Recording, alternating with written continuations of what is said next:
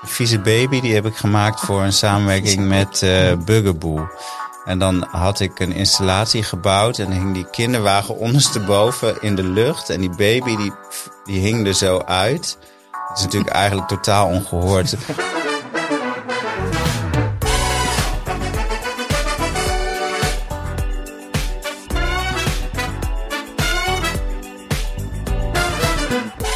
Hey, hallo en welkom bij een nieuwe aflevering van de Bas en Fiona Show. Met mij, Bastiaan van Schijk en Fiona Hering. En elke week nemen we je mee in de wereld van de mode, lifestyle, beauty, eten, hotels. Nou ja, daar hebben we het allemaal nog niet over gehad. Maar dat zou eventueel kunnen. Zou kunnen. Om maar aan te geven dat we eigenlijk alles behandelen in deze podcast wat eventueel voorbij komt. En de eerste 2 staan al online. Mocht je deze luisteren, dit is de derde. En er wordt al echt vet goed beluisterd, Fiona. Ja, fijn hè? Ja, Onwijs heel leuk. fijn gewoon. Ja. En heel veel leuke reacties. Je kan ons volgen ook op TikTok en Instagram. En natuurlijk op YouTube kan je deze aflevering ook zien. En laat vooral leuke reacties achter. En stuur ons een DM'tje met een leuke modevraag. Want dan kunnen we dat behandelen in deze Bas en Fiona Show. Ja. Ja. Fie, wat is je opgevallen deze week? Ja, wat is me opgevallen? Nou ja, ik vond het wel echt waanzinnig. Dat Linda Evangelista, het model, nou dat was echt mijn grote heldin. Ja, supermodel uit de jaren 90. Ja, hè? 80, 90, 90 vooral inderdaad. Die echt, daar is de term supermodel voor uitgevonden. Hè. Zij altijd Waarom? Ja, dat is een heel verhaal hoor. Met Gianni Versace heeft dat ooit bedacht. Omdat hij, vroeger waren mannequins op de catwalk waren eigenlijk hele mooie vrouwen. Maar laten we zeggen inwisselbaar. En hij dacht, ik ga fotomodellen die goed op foto's staan dus, die ga ik op de catwalk zetten. Want dat levert fantastische foto's op. Hè. Er waren op een gegeven moment heel veel fotografen aan het einde van de catwalk gekomen. En dan ben ik verzekerd van een plekje in de kranten en in de tijdschriften. Dus echt waar? Ik wist helemaal niet dat het van hem kwam, dat supermodel. Ja, en toen ging hij die meiden. Hij heeft die meiden, de Cindy Crawfords en Christy Turlington en Linda Evangelista en zo. Ja, die heeft hij groot gemaakt. En hij ging ze heel veel geld betalen. En toen ging Valentino het ook doen en iedereen. Zo is het groot geworden. Maar goed, het model der modellen is altijd Linda geweest. Gaan we natuurlijk dadelijk vertellen waarom. Maar Linda Evangelista, ja, die is ook 56 geloof ik. Ja, die wilde er natuurlijk ook leuke strak uit blijven zitten en nog uit blijven zien en leuke opdrachten krijgen. Dus die is op een gegeven moment naar zo'n cool sculpting, bedrijf gegaan om vet te verbranden. Nee, wat ze doen, je bevries je vet en dan schijnt je lichaam dat af te voeren, dat vet. Ja, dat is cool en dat is bij haar niet gebeurd. Het is dus inderdaad de bedoeling dat je een soort van kuil krijgt, dat je je onderkin weggaat. Maar en ja, heel af en toe gebeurt het ook dat het precies het tegenovergestelde gebeurt. En dat is bij haar gebeurd. Oh. Zij heeft dus een aantal bulten gekregen. Dus onder haar arm, bij de borst, aan de zijkant, onder de kin geloof ik. Maar zo erg dat ze zich doodschaamde. En ze is al 5 jaar niet meer buiten geweest. Oh, het lijkt me dat echt. Want Naomi ziet er natuurlijk nog steeds fabulous uit. Die zat deze curve van de Britse folk. Hè, met de kind. Met haar baby. Ja. Maar goed, ze kwam dus al 5 jaar niet meer buiten. En ze is nu naar buiten gekomen. Hè, dat verhaal kennen we wel. En ze is naar buiten gekomen in People Magazine. En met foto's ook. En ze ik ga me gewoon niet langer verstoppen. Nou, ze houdt wel een beetje de hand natuurlijk voor de kinderen. Ze laten die plek onder de arm zien. Ja, het is gewoon wel afschuwelijk. Ja, en het schijnt dat bij cool sculpting is het bekend dat het eventueel kan gebeuren. Gewoon in 1 op de zoveel gevallen kan dat gebeuren. En nu is het toevallig net bij haar gebeurd. Dat is natuurlijk wel een beetje zuur, ook voor het hele cool sculpting. Afschuwelijk, maar ik denk dat ze zich natuurlijk ook laat zien, omdat het nu een rechtszaak wordt. Hè. Ze eist 50 miljoen. Ja, dat zou ik ook proberen te doen. Ja, ze is natuurlijk altijd wel heel goed met geld. Want ze heeft ooit een kind gekregen met François-Henri Pinault. Dat is die man van... Ja, van Kering. Ja, van Gucci, toch? Nee, van Kering. Ja. De topman. Ja, en die was... Salma Hayek was toen ook zwanger van een meisje. Ook van hem. Ja. En hij heeft het eerst ontkend dat het zijn kind was. Later heeft hij het wel herkend. Het is een jongetje geworden. Maar toen heeft ze ook een hele rechtszaak geweest. En toen wilde ze €34.000 per maand hebben. Want zij is ook het model van onder de $10.000 kom ik mijn bed niet uit, toch? Van die beroemde uitspraak. Ja, wat er uiteindelijk uitgekomen is, weten we niet. Want hij heeft uiteindelijk wel het kind erkend en geschikt. Maar goed, Linda zit er wat dat gaat warmpjes bij. Maar als je natuurlijk een bult overal hebt, is het niet fijn. Nee, dat is niet fijn. En het blijft een mooie vrouw. Het is een hartstikke mooie vrouw, want dat was zo bijzonder. Want kijk, ja, er was natuurlijk een hele grote groep die supermodellen en die hartstikke veel geld verdienen. Die waren allemaal beeldschoon. En eigenlijk was Linda misschien niet eens de allerknapste van het stel, maar zij was zo bijzonder en zij werkte zo hard. Ze had zo'n drive, ze wilde het zo graag. En ze had een geweldige lach. En toch? Het was, ik weet nog in de jaren 90, dan kocht je de nieuwe Italiaanse Vogue en had ze opeens rood haar. Ja. Dat was dan helemaal sensationeel. Dat is opeens rood, echt maar niet rood haar, maar echt knalrood haar. Spierwit. Ze zit natuurlijk ook in die clip van George Michael. Ja, dat waren nog eens tijden.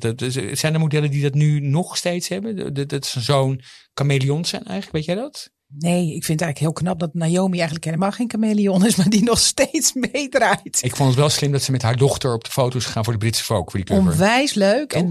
En ze zegt dat het is niet geadopteerd, het is mijn kind ook. Maar ja, dat zijn wel speculaties over, omdat niemand heeft er eigenlijk met een buik gezien. Mm-hmm. Maar onwijs leuk, want ze is ook, ik denk ook iets van 54. 50? Nee, volgens mij is ze over de 50, ja. Oké, dat is ook 50 houden. Heel leuk. Ik ben ook 50. Anyway, en dan hebben we natuurlijk gewoon de zelfmoordpoging van de Fransman Jean-Luc Brunel. Poging? Wel een poging, nee, het is nog gelukt ook dit keer inderdaad. Ook dit keer. Nee, hij is ook echt dood. Hij was een pusher voor de meisjes voor Epstein. Hij ronselde ze dan om naar... hij was ook directeur van een modellenbureau van Karen Models. Het was volgens mij in de jaren 70 en 80. Oh, maar en daarna ook nog wat de jaren 80 Karen Models. En toen is hij op een gegeven moment een beetje uitgewerkt, omdat hij inderdaad meisjes ronselde of meisjes gingen over hem klagen. Is hij eruit gewerkt. Dus is hij naar Amerika gegaan en heeft hij weer een ander modellenbureau gestart. Dat kon dus blijkbaar allemaal.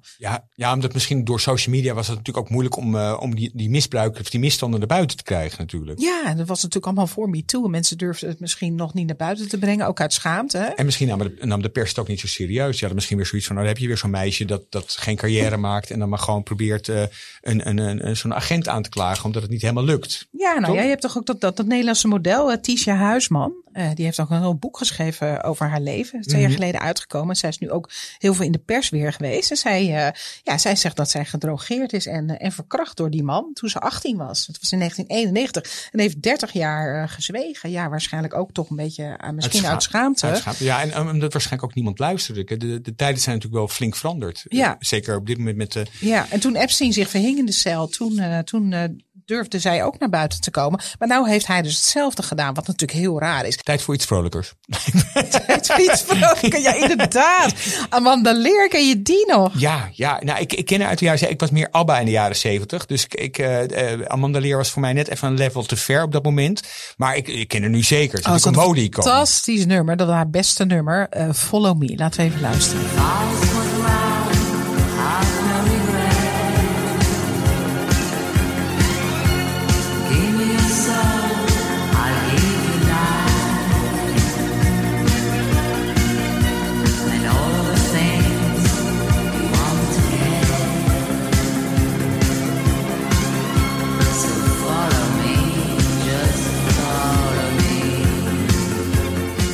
Nou, geweldig nummer, hè? Vind ik het onwijs leuk. Ja. Weet je wat ik las over dat nummer? Nou, ik moest zo ontzettend om lachen.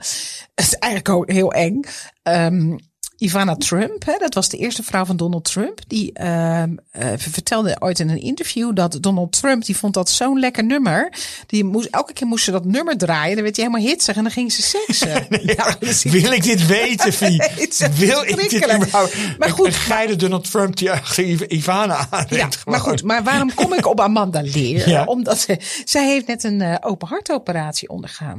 Ze leeft ook nog? Ja, ze is iets van 81 of 82. Dus ze had heel geheimzinnig. Ze zegt zelf dat ze 71 is, maar dat schijnt helemaal niet waar te zijn. Nee, ze heeft een open hartoperatie gehad en ze had de foto's gepost op haar Instagram 2 dagen na de operatie. En dan lag ze helemaal met de gekapte haren, helemaal dat fantastische haar wat ze altijd al had. Helemaal zo naar buiten lag ze in bed en het gaat goed met haar. Oh, wat grappig. Ik had er niet verwacht dat ze nog leefde eigenlijk. Ja, maar zij had dus de meest geweldige kleren natuurlijk altijd aan. Weet je, van die enorme discopakken en glitter. En het was natuurlijk bij haar altijd de vraag van, is het een man of is het een vrouw? Dat was het grote mysterie om haar. dat was inderdaad het mysterie. Want er werd altijd gezegd dat Salvador Dalí, de Spaanse schilder, dat hij haar genderbevestigende operatie had betaald. En dat was heel interessant. Dat was een arts. Dat was Georges Bureau. En dat was een Franse arts. En die opereerde in Casablanca. En die had dat is de eerste die een man, nou volgens mij werd het in de jaren 20 ook al een beetje gedaan. Maar dat was volgens mij nog niet helemaal goed. Maar zoals hij het uitgevonden heeft, zo wordt het volgens mij nog steeds, daar zijn de operaties op gebaseerd. En die man heeft in 1956 volgens mij de eerste operatie gedaan. En die man opereerde, er zijn echt foto's van, die man opereerde in ontbloot bovenlijf met een slagerschort. Dat is niet, ja. En wel van tevoren wilde hij ook de zakgeld hebben. Ja, je kon er ook in blijven, maar dan had hij in ieder geval het geld binnen. Maar goed, hij zou haar dan en cash toen ook nog waarschijnlijk geopereerd hebben. Gewoon cash. Ja, tuurlijk. Cash, creditcard of ja, maar goed, maar Amanda Lear zag altijd geweldig aan met haar haar. En ook die kleding was altijd fantastisch. Die disco jurk met enorme splitten en glitters en noem maar op. En je kan nu nog zelfs bij feestwinkels kun je Amanda Lear outfits kopen. Hoe grappig is dat wel niet gewoon? Ja. Een groot theaterstuk eigenlijk. Ja. Toch? En ze woont tegenwoordig, ze doet niet meer zoveel glitter en glamour nu.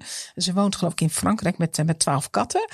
En af en toe bestelt ze een gigolo. Okay. Ja, dat zegt ze ook gewoon. Ja, dan zegt ze gewoon, ja, zo'n burgerlijk leven heb ik nooit gewild. Ze heeft geen kinderen. Ze zegt, ja, zo'n burgerlijk leven heb ik nooit gewild. Weet je, dan gaan mensen kinderen krijgen, opgroeien, sparen voor later. En dan koop je een nieuwe tv. En zij zegt, ga toch lekker gewoon op vakantie en grijp iemand. Oh, maar te gek, gewoon 82, 12 katten en gigolo's. Ja, en tegenwoordig doet ze wel dan als ze dan iemand ontmoet heeft en die is blijven en die is dan even gebleven, zeg maar. Ja. Dan belt ze daarna wel meteen de taxi. Je krijgt wel een rekening van €20.000. Dat weet ik niet, maar mag niet blijven. Ja, we hebben vandaag eigenlijk een hele leuke gast. Daar hebben we totaal iets anders eigenlijk. Want we hebben in de studio Bas Kosters. En die komt binnenkort met een heel gek theatershow. De Grote Kunstshow, daarmee gaat hij, zijn theatershow, gaat hij mee door het land reizen. Volgens mij doet hij 5 steden aan. Bij ons in de studio is aangeschoven modeontwerper Bas Kosters. Echt een van mijn favoriete ontwerpers. Gewoon als mens, maar ook als de geweldige kleurrijke dingen die hij maakt. Kledingcollecties, tekeningen, poppen, wandkleden. Echt, wordt er heel erg blij van. En dit alles zullen we binnenkort ook in het theater zien tijdens de Grote Kunstshow die de komende maanden door het land gaat reizen. Daarin wordt de wereld van Bas tot leven gewekt, komen hoogtepunten uit zijn multidisciplinaire oeuvre aan bod en horen we de verhalen erachter. Nou Bas, 11 maart start de Grote Kunstshow. En ja, ik bedoel, ben je zenuwachtig? Nou, een beetje wel, ja. Ja, het is eigenlijk een heel leuk initiatief, de Grote Kunstshow met Bas Kosters. Maar de Grote Kunstshow als gegeven bestond al. Ja, dat bestaat al een tijdje volgens mij. Hè? Dus het is voor mij ook een beetje onduidelijk wat er nou over een maand precies op dat podium gaat gebeuren. Waar? Maar je hebt nog wel een try-out, hè? Ja, we hebben een try-out en ik ben wel betrokken.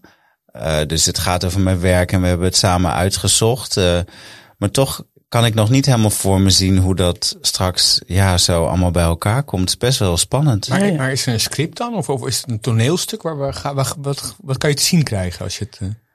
De show bestaat uit 11 scènes van ongeveer 7 à 8 à 9 minuten. En voor die scènes zijn stukken geschreven door allerlei verschillende auteurs. Die ook vaker voor theater schrijven. Elfie Tromp onder andere. Elfie Tromp, maar ook mijn broer, Bas Kosters, heeft iets geschreven. Eigenlijk zijn al die scènes een beetje verschillend van aanpak. Soms wordt een kunstwerk uitgelicht, soms een modecollectie. En daar figureren modellen in, acteurs, maar soms ook een kunsthistoricus. En er is een presentator die dat allemaal aan elkaar Ja, dat is Lucas de Man, hè? Dat is een Vlaming. Ja, en een televisiecultuurpresentator ook. Ja. En die kende je al, of niet? Nou, van tv. Maar het is in dit Grote Kunstshow is een initiatief van Johan Idema. Ja, Johan Idema heeft jou 2 jaar geleden gevraagd? Ja, Johan Idema is dit ooit begonnen omdat hij het museum als plek om werk te laten zien wat statisch en kil uitgangspunt vindt. En de Grote Kunstshow die reist al een aantal jaren rond. En er wordt steeds op een andere manier invulling aangegeven. Hiervoor met Joep van Lieshout. Dat moet volgens mij ook een hele leuke en ondeugende show zijn geweest. Ja. En, ik begreep dat Joep van Lieshout, die had het volgens mij helemaal losgelaten. Hè? Die had gezegd, nou, je mag allemaal werken van mij meenemen, op een podium zetten, wat dan ook. Maar ja, ik bemoei me er verder niet mee. Maar jij wel, hè? Ik bemoei me er zeker mee. Ik had ook niet anders verwacht, ja. Hoe gaat dat dan? Want ik begrijp dat er opdrachten geschreven zijn, zoals bijvoorbeeld een tekst van Elfie Tromp. Nou ja, die kan jij wel vertrouwen, denk ik. Want dat is volgens mij een vriendin van je, toch? Ja, Elfie, die ken ik goed, ja. Ja, maar mensen maken dan een tekst en eigenlijk heb je en er komen jouw spullen bij, maar die mensen interpreteren natuurlijk jouw werk. Ja, maar dat is ook wel iets wat toen ik ja zei op dit. In 2019 benaderde Johan mij. En toen dacht ik wel, hier zit wel een hele interessante kans om eigenlijk mijn werk door de ogen van anderen ook beter te leren kennen. Kijk, dat is natuurlijk ook interessant als er een goede journalist of een criticus iets schrijft over jouw werk. Die beschouwing van dat wat jij doet, kan je zelf ook weer dingen leren. Of visies tonen die je zelf nog niet kent. Dus dat vond ik wel een leuke uitdaging aan die kunstshow. Dat ik dacht, hier is iets wat voor mij heel interessant kan zijn.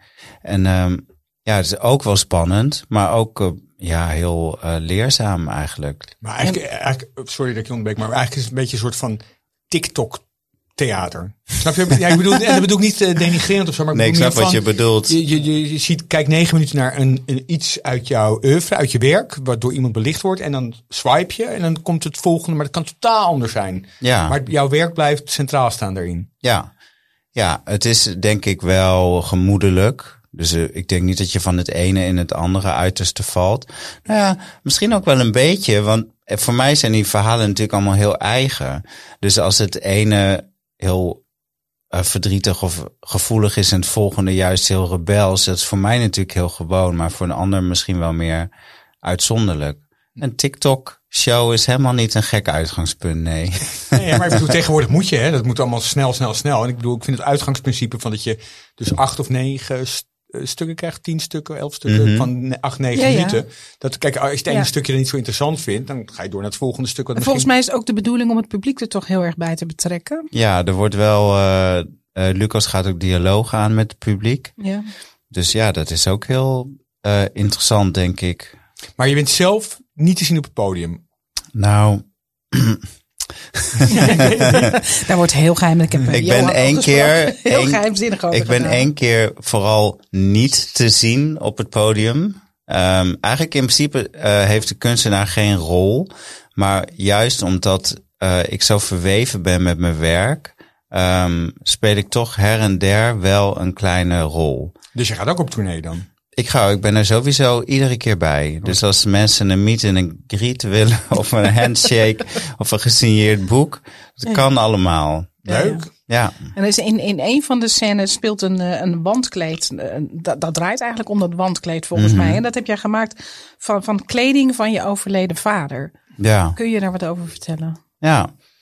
Ja,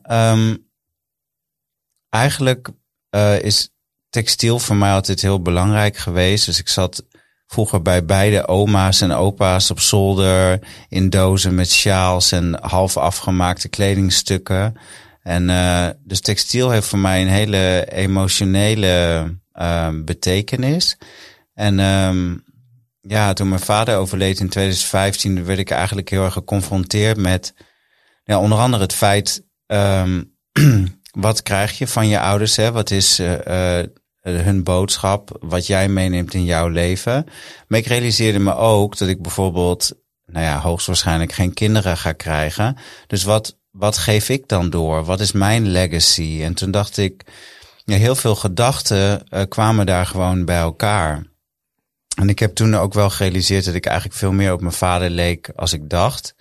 En hij droeg altijd met trots Bas Kosters truien met daarop Can I wash my penis here? Of, of weet Hoe oud was hij toen hij dat droeg? Nou, ja, gewoon tot zijn overlijden droeg hij dat. En dan zat hij in de gemeenteraad in Zutphen met zijn weet ik veel trui of weet ik veel wat.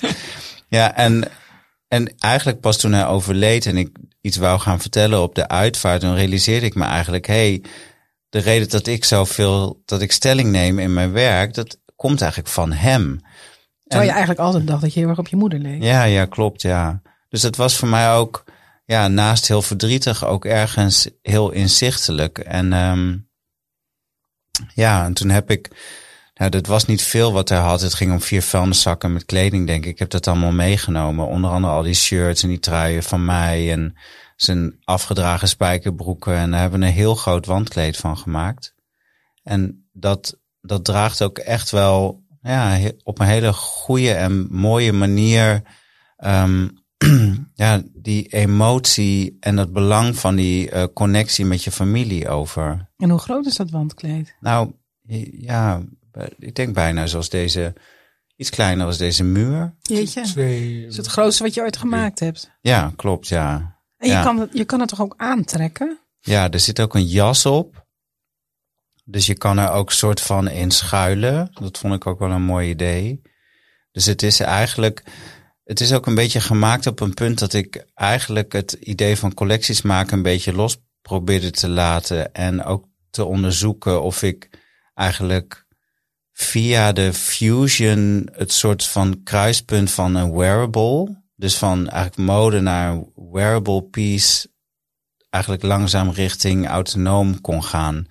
En dat heb ik een aantal keren geprobeerd met een aantal stukken. En nu is het eigenlijk gewoon veel duidelijker dat we dat nu doen. En vond je het niet heel moeilijk want je hebt het vrij snel na zijn overlijden, heb je die kleding meegenomen. En dan vond je het niet heel moeilijk om daar de schaar in te zetten? Nou, ik denk dat dit het meest waardevolle was wat we ermee konden doen. Dus, en is er ook iets wat je niet hebt aangeraakt? Ja, er waren een aantal dingen waar we echt niks mee konden, zoals bretels bijvoorbeeld. En een hele lelijke, onpersoonlijke winterjas, die voor mij ook geen connectie had met hem. En er hing altijd vroeger op de kapstok zo'n polyester gebreide schaatssjaal, zo ook beige, bruin, oranje, heel lekker, pluizig ding. En die zit in de zak van die jas, dus die heb ik niet verknipt. Maar dat wandkleed figureert, of staat centraal dan een van die scènes in die theatershow. Gaat dat verhaal dan ook over je vader tijdens die wandkleed? Of heeft het een totaal ander verhaal, komt erbij op dat moment? Nee, zoals ik zei, mijn broer Wiebo is auteur en dichter. En ik werk ook voor hem, maak ik bijvoorbeeld de covers voor zijn boeken en dichtbundels.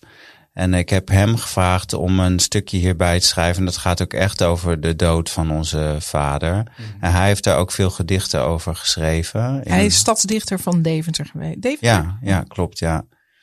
Dus ik vond, het had ook die kant uit kunnen gaan. Natuurlijk een meer algemeen verhaal over overdracht en familie, geschiedenis. Maar ik vond het eigenlijk wel mooi dat het gewoon echt daarover gaat. Over dat, het is ook prachtig. Ja, want ook in dat overlijden van hem schuilen natuurlijk ook al zijn verhalen. Hè? Verhalen over wie hij was. Los van dat wij zijn kinderen zijn die daar dan dingen over maken. En juist doordat mijn broer daarover schrijft, is dat ook gewoon, denk ik, heel bijzonder dat het verhaal van het verdriet van mijn vader, die toch ook gewoon een autonoom mens was, dat ook verteld wordt. Nee, prachtig. Wordt het een hele zware show? Want jij had mij wel verteld dat er ook zware, heftige teksten bij zijn.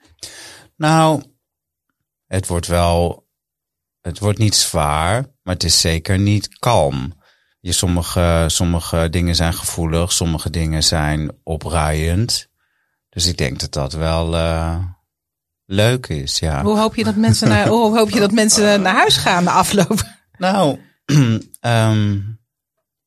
ik zou het wel leuk vinden als mensen nog wat beter grip kunnen krijgen op de diepte die toch in dat werk zit. Wat ik soms het idee heb dat het een beetje over het hoofd gezien wordt door de keuzes die ik maak in de esthetiek. Terwijl de thema's toch vaak heel gevoelig zijn en oprecht. En mensen denken toch altijd snel, het is mode. Dus het gaat allemaal niet dat jij per se mode bent, want je zit tegenwoordig meer tegen kunstenaar natuurlijk, of dat je altijd al. Maar mensen denken natuurlijk altijd allemaal snel, terwijl er prachtige verhalen achter zitten, uiteindelijk. Ja, want een van die scènes die gaat toch ook over eenzaamheid? Ja, klopt, ja. Ja. Ik weet dat het kwam toch? Dus het is veroorzaakt doordat je in Japan zat? Nou, ik ben 2 jaar geleden eigenlijk ook na het overlijden van mijn ouders en het eigenlijk op uitgaan van mijn relatie, heb ik toen besloten, wat let mij? Ik ga een half jaar naar het buitenland. Dat heb ik ook gedaan en het was super inspirerend. Ik ben heel blij dat ik dat heb gedaan. Ik had de mogelijkheid gekregen omdat ik een beurs had gekregen van het Prins Bernhard Cultuurfonds. Het is natuurlijk waanzinnig dat je kan zeggen, oké, ik stop, ik zet even een punt achter alles. Ik ga gewoon even mezelf ontwikkelen en kijken hoe ik het met mezelf red 2,5 maand in Tokio. En dan heb ik een researchproject gedaan over eenzaamheid, omdat ergens realiseer ik me, kijk, dat vlak na mijn vader overleed ook mijn moeder. En dat is toch iets wat me jarenlang nog heeft bezig gehouden.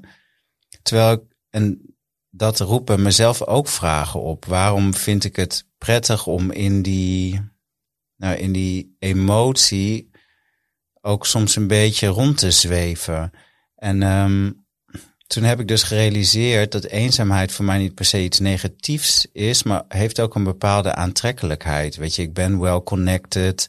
Ik heb lieve familie, broers, vrienden. Ik werk met leuke mensen. Het is geen enkele reden om me eenzaam te voelen. En toch heeft dat ook een bepaalde aantrekkingskracht. En dat heb ik geprobeerd daar in Japan te onderzoeken. Een plek waar per definitie mensen zich eenzaam voelen. Zich echt ook heel door de eenzaam taal, hè? Ja. Ja, dus dat was echt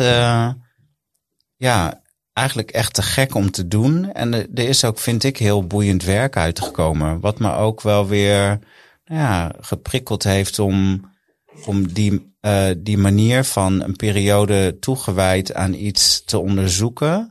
Om die mindset ook mee te nemen. Maar eenzaamheid bij jezelf onderzoeken? Nou, zelf gewoon eenzaam geweest daar? Ik ben ook zeker eenzaam geweest. Maar ik herken het helemaal. Tokio is een van de weinige, of een van de plaatsen waar je echt wel heel eenzaam kan voelen. Ja, maar het is natuurlijk ook heel te gek daar. Maar ja, dan kom je 's avonds op je hotelkamer en dan ken je niemand. Nou ja, het was vooral ook, ben het heel losjes ingegaan en ik heb ook gerealiseerd, juist door dat thema heel losjes eigenlijk te onderzoeken, hoe voelt dat zelf? Hoe beleef ik het zelf? Hoe zie ik het om me heen? Hoe herken ik het in de cultuur? En hoe geef ik dat dan weer in mijn tekeningen bijvoorbeeld? Ja, want die scène, dat zijn tekeningen toch die daarbij horen? Ja, die zie je op groot scherm. Er zitten ook teksten in over, staat bijvoorbeeld sitting close in the train, just waiting to be touched. Dus dat je eigenlijk je zit hutje-mutje in die metro's daar. Maar toch voel je je eenzaam. Je bent omringd door mensen. Ja. Dat is ook zo gek. Dus gewoon door daar te zijn en gewoon na te denken over het onderwerp en hoe beleef je dat om je heen, heb ik daar eigenlijk zonder waardeoordeel gewoon heel fijn over kunnen tekenen. En wat dus ook een weemoedig, maar niet per se negatieve serie tekeningen is geworden. Ja.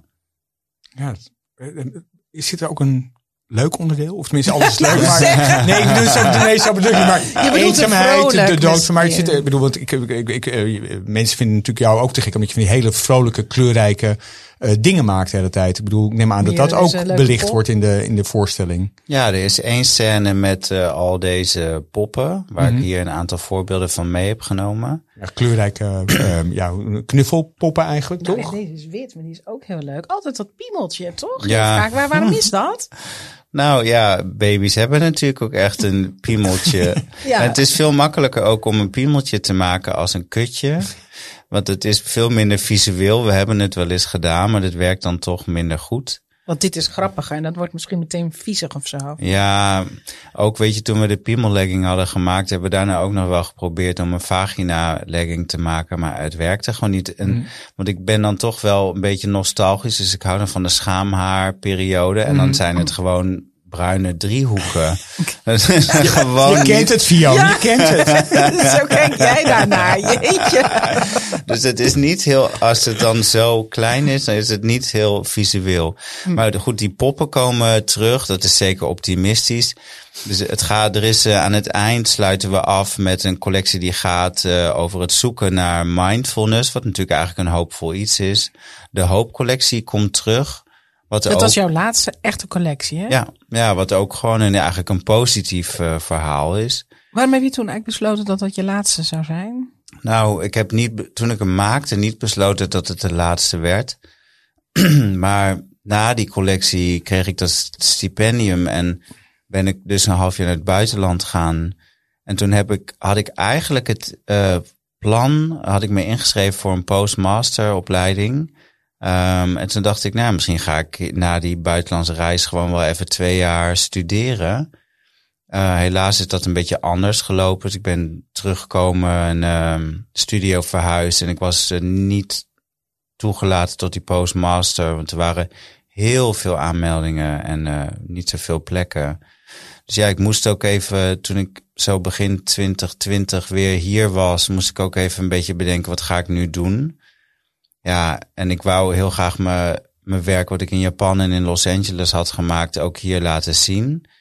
En daar ook gewoon op verder bouwen. Dus dat is een beetje de route die we nu zijn ingeslagen. Ja, dit is jouw eerste pop, hè, die je mee hebt genomen. Nou, het is de eerste volwassen pop. Moeten we even hoe zou je hem omschrijven, deze pop? Ja. Het is, ik heb dus echt een mega nostalgische inslag. En toen ik baby was, had ik een kussenpop, een beer. Dus liep ik mee in de wieg. En mijn moeder was ook een poppenmaakster. Dus de kussenpop is de meest makkelijke manier om een pop te maken. Het zijn gewoon 2 vormen die je op elkaar stikt. En deze heette toen Boy Number 1. En die maakte ik toen ik oppaste op mijn oppaskinderen. De kinderen van mijn textieldocent heb ik met hun zo'n pop gemaakt. Het is leuk, want later zijn ze naar het amfi gegaan. Hebben ze nog mode gestudeerd. Dus dat is heel schattig. Jouw invloed natuurlijk. Daar kwam ik ze tegen. Dus we hadden het er nog over die leuke pop die ze toen hebben gemaakt toen ze zo waren. Ja. En deze pop, die is voor mij wel significant, omdat ik heb eigenlijk die roze mannetjes met die grote oren. Hier heeft hij nog geen oren. Die zijn eigenlijk altijd weer teruggekomen. En als ik tegenwoordig een samenwerking doe met, noem het Cool Cat of God mag weten wat, dan komen die figuren ook vaak weer terug. Ja, die ogen zijn ook geweldig. Verder helemaal geen wimpers of zo, maar gewoon enorme knijterogen. Deze vieze baby, die heb ik gemaakt voor een samenwerking met Bugaboo. En dan had ik een installatie gebouwd en dan hing die kinderwagen ondersteboven in de lucht. En die baby die hing er zo uit. Het is natuurlijk eigenlijk totaal ongehoord. Want dat is het tegenovergestelde van wat een kinderwagenbedrijf eigenlijk over zou willen brengen. Ja. Maar ja, goed, dat is natuurlijk ook wat mensen een beetje verwachten van mij. Hè? En een beetje frictie. Ja, precies. Stof tot nadenken. Ja, en sorry, Via. Want ik volg je op Instagram, dus ik zie waar je mee bezig bent. En je bent inderdaad met die verkeercones bezig. Ja. Ik zag dat je een heel soort van kunstprik, volgens mij van glas hebt gemaakt. Daarvan. Ja, klopt, ja. En ik vroeg me dus af, why? Ik bedoel, ik was helemaal gefascineerd door van hoe kom je er nou op om zo'n oranje koon? Ja, niet een gevaarlijk driehoek, maar hoe doe je, weet je wat je op de weg zet van weg. Ja. En dat heb jij verwerkt tot een kunstobject. Nou, wat ik me realiseer de laatste jaren is dat ik het gevoel heb dat wat ik doe, omdat het zo visueel herkenbaar is, me soms ook een beetje in de weg staat. Omdat mensen natuurlijk ook kunnen denken, dit hebben we al gezien, dus we weten het al. Dus ik ben een beetje op zoek naar eigenlijk nieuwe onderwerpen om toch, niet dezelfde verhalen, maar om verhalen over te brengen. En ook op die reizen in het buitenland. Ik ben altijd aangetrokken tot dit soort dingen. Tot die verkeerspilon. Ik zal ze ook overal fotograferen. Ik belandde vroeger ook nog wel eens met zo'n pilon in bed na een wilde nacht. Dat ik onderweg op mijn fiets beland was. God mag weten hoe. Dus voor mij is het echt zo'n iets wat me enorm fascineert en prikkelt. En toen ik terugkwam uit het buitenland was er een open call van Amsterdam Museum, waarbij je als kunstenaar kon vertellen over je relatie tot de stad. En het was toen net corona. En ik fietste door de stad naar mijn werk. En het was eigenlijk best wel alleen, want de straten waren stil. Maar wat was mijn compagnon in de stad? Wie kwam ik tegen? De verkeerspilon. Ja. Mijn token, mijn object of affection. En toen heb ik geprobeerd voor die open call mijn fascinatie voor die pilon te duiden. Mm-hmm. En dat heb ik op allerlei verschillende manieren gedaan. Door hem in glas te blazen, waardoor je dus de waarde toont. Maar ook door ze in textiel te maken, waardoor ik eigenlijk het karakter toon. Dus voor mij is het niet een levenloos object. Ik heb mezelf ook nog geportretteerd als pilon. Dus dan ben ik zelf in de huid gekropen. Dus ik heb eigenlijk op allerlei verschillende manieren en ook in technieken die ik normaal wel gebruik, maar dan met een andere beeld geprobeerd te onderzoeken waarom ik dat nou toch zo boeiend vind. Ja, ik vond het fascinerend. Ja. Ik dacht, dat maakt een kunstenaar verschillend van mij, is dat je aan zoiets kan denken en dat ook uitvoert. Ik zou er zelf ik was stiekem gisteren bij jou eventjes op het atelier. En je had ook een hele rare voet staan. Het leek wel een reuzenvoet, maar die vocht vast heel hele grote voet. En daar was je ook iets mee aan het doen. Of zit ik nu iets te verraden? Nee, dat maakt niet uit. Ja, ik ben nu bezig voor een open call van het Glasmuseum. Dat gaat over fopglazen. En een fopglas is een glas wat iets geks doet als je drinkt. Dus dan krijg je bijvoorbeeld het drinken over. Ja, met zo'n bolletje en zo'n... Ja, iets geks. En dat is een traditie die stamt uit de 16e eeuw. En ik ben dus als designer of kunstenaar gevraagd om een hedendaagse versie van het fopglas te maken. En ik doe dat wel op mijn eigen speelse manier, ook een beetje tegen draad. Dus ik maak een neus waar je uit kan drinken en een voet waar je uit kan drinken. Geweldig. Ja, en die voet die je zag is dus een soort prototype. Spannend. Hey Bas, waar ben je allemaal te zien met de kunstshow? De kunstshow is te zien in Utrecht, Arnhem, Eindhoven, Den Haag en Amsterdam. Daar gaan we in première. En als het heel erg cool wordt en er komen meer theaters willen het ook, dan kunnen ze volgens mij nog bellen, hè? Want er is wel plek. Ja, er is in ieder geval, als het uitverkocht raakt, nog volgens mij een soort extra zondagmiddag optie in ieder geval gereserveerd. Dus dat zou goed zijn. Komt al een kijken. Ja, en kaarten die zijn te bestellen. Of ga kijken waar bij de theaters volgens mij. Dat kun je vinden op www.degrotekuntshow.nl. Yes. En dan gaan we met z'n allen kijken. En onwijs bedankt dat je te gast bent. Je hebt natuurlijk hartstikke druk. En heel veel succes met de première natuurlijk. Ja, wij komen zeker kijken. Ik ben met plezier gekomen. Ja, bedankt dat ik mocht komen. Top, leuk Bas. Dankjewel. Yes. Vet leuk. Ik ga kijken. Het lijkt mij echt een heel bijzonder moment. En vooral omdat je, ook al ga je naar een modeshow van iemand toe, dan zie je eigenlijk zijn werk op een catwalk, maar je ziet het persoon zelf niet bezig. En er zitten natuurlijk hele verhalen achter al die creaties die hij maakt. En nu tijdens de theatershow wordt het dus uitgelegd. Ja, het is voor hem natuurlijk ook een verrassing. Want het zijn andere mensen eigenlijk die zijn werk interpreteren. Nee, ja, het is super interessant gewoon. Anyway, vond je dit een leuke podcast? Like ons dan volg ons op Instagram of TikTok. Of eventueel op YouTube.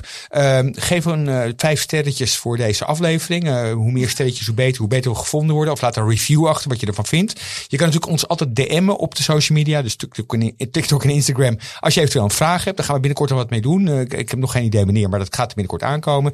En de podcast staat op alle platformen. Deel hem ook lekker, want daar houden we ook van gewoon. Ja, Bas, je weet het. Hè?